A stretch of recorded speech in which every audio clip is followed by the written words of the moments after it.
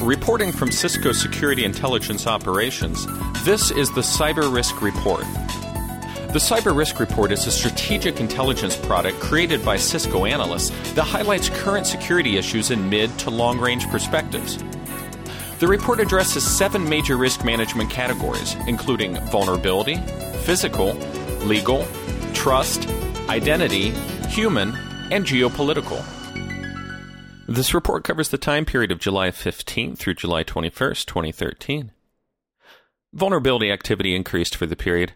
Highlights include the Oracle Critical Patch Update for July 2013, 2 Cisco security advisories, and multiple updates from Red Hat for previously reported vulnerabilities. Oracle released the July 2013 Critical Patch Update, reporting 89 vulnerabilities impacting multiple Oracle products, several of the vulnerabilities permitting remote code execution. Red Hat has released multiple advisories and software updates, primarily for the previously reported Oracle Java SE Critical Patch Update vulnerabilities. A new version of Apache Struts was released, correcting 2 serious vulnerabilities. A new vulnerability was reported in the McAfee ePolicy software, and a new Java vulnerability has been reported in the Java Reflection API. Although the new Java vulnerability appears to be a previously known issue, the latest Java SE 7 versions reported missing protection against this exploit.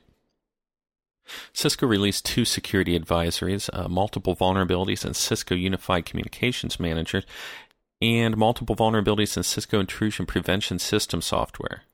Cisco's released accompanying applied mitigation bulletins for these security advisories. Cisco also released 5 security notices during the period. Cisco SIO email security has identified and reported an increased volume of spam and phishing messages using the premise of product order quote requests and product order purchase requests.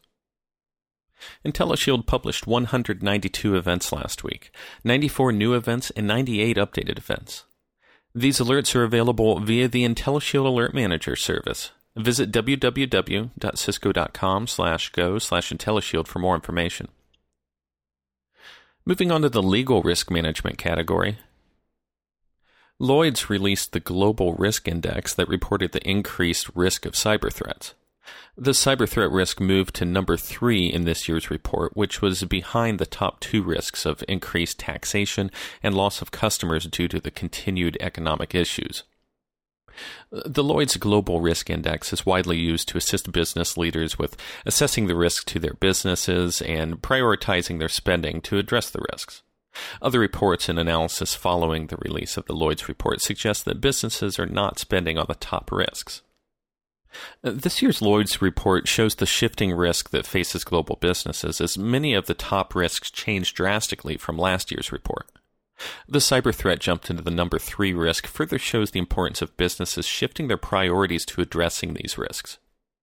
As previously seen with the U.S. Securities and Exchange Commission requiring businesses to report cyber risks in their financial filings, these risks are now widely recognized and increasingly addressed with regulatory requirements. The Lloyd's report could impact business insurance rates charged across the globe based on their ability to address cyber risk. And next, in the privacy risk management category, a U.S. judge has ruled that Chevron can subpoena hundreds of user records going back 9 years from Microsoft, Google, and Yahoo.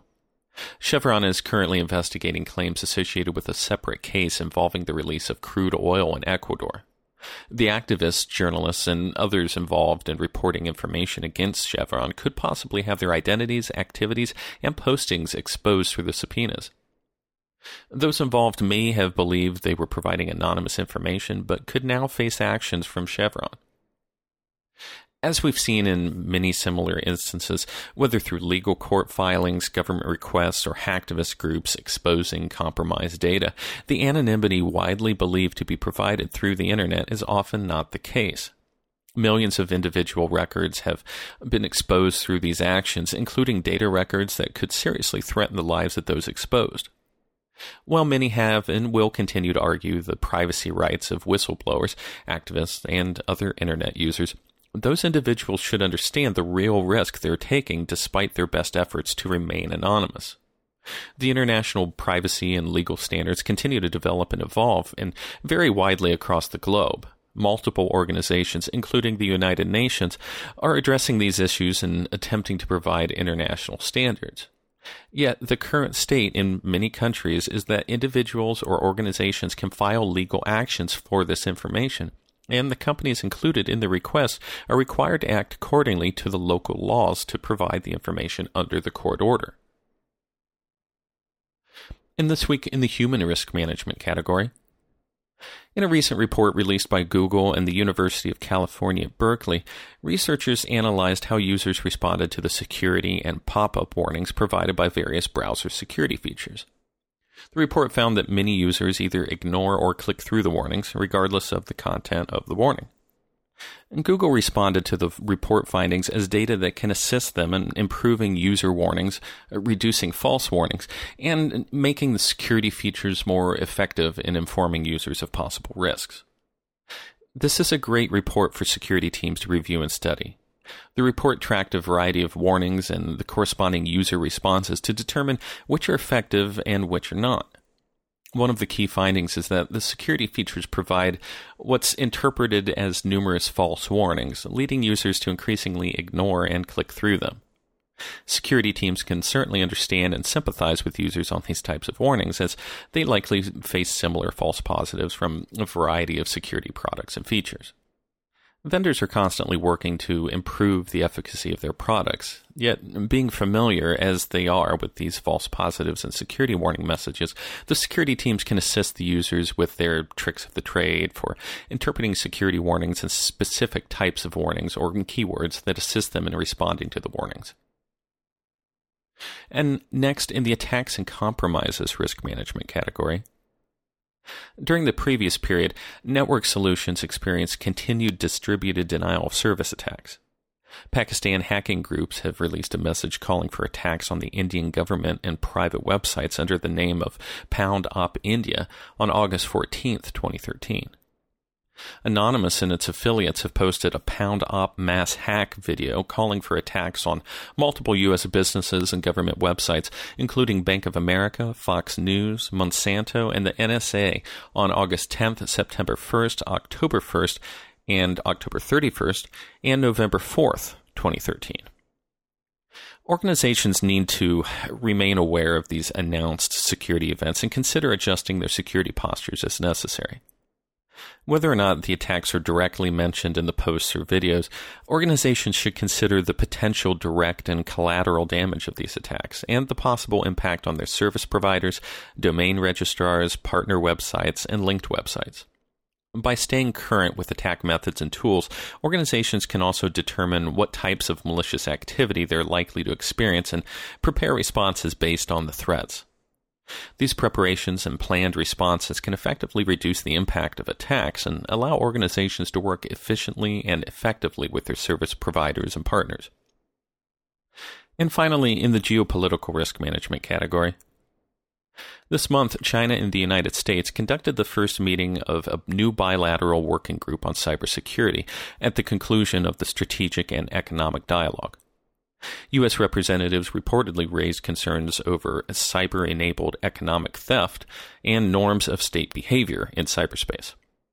The Chinese negotiators, for their part, stressed the importance of dialogue to improve cooperation and communication when problems arise.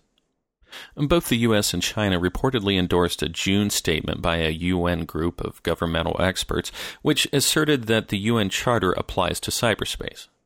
The UN Charter emphasizes the collective responsibility of member nations to prevent war and abide by international laws of conduct, especially in times of conflict. Expectations were not high for this initial meeting in terms of deliverables, so one notable aspect of these discussions may be that they took place at all.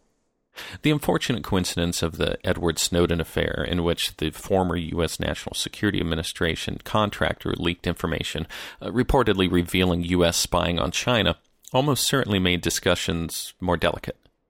Still, the discussion of norms of state behavior is worth noting. This asserts that states are responsible for attacks originating within their borders. Both the U.S. and China are major sources of cyber attacks, so both nations could find themselves responsible for attacks which they have no control. Moreover, endorsement of the UN Working Group statement on cybersecurity will likely raise issues going forward, given widespread press attention to the International Telecommunications Union's efforts to create a global internet regulation body. Information security specialists should monitor this issue in the coming months. This concludes the Cyber Risk Report for this week. To read the full report, visit www.cisco.com/go/SIO and select the Cyber Risk Reports link. Tune in for next week's report from Cisco Security Intelligence Operations. Thanks for listening, and stay safe.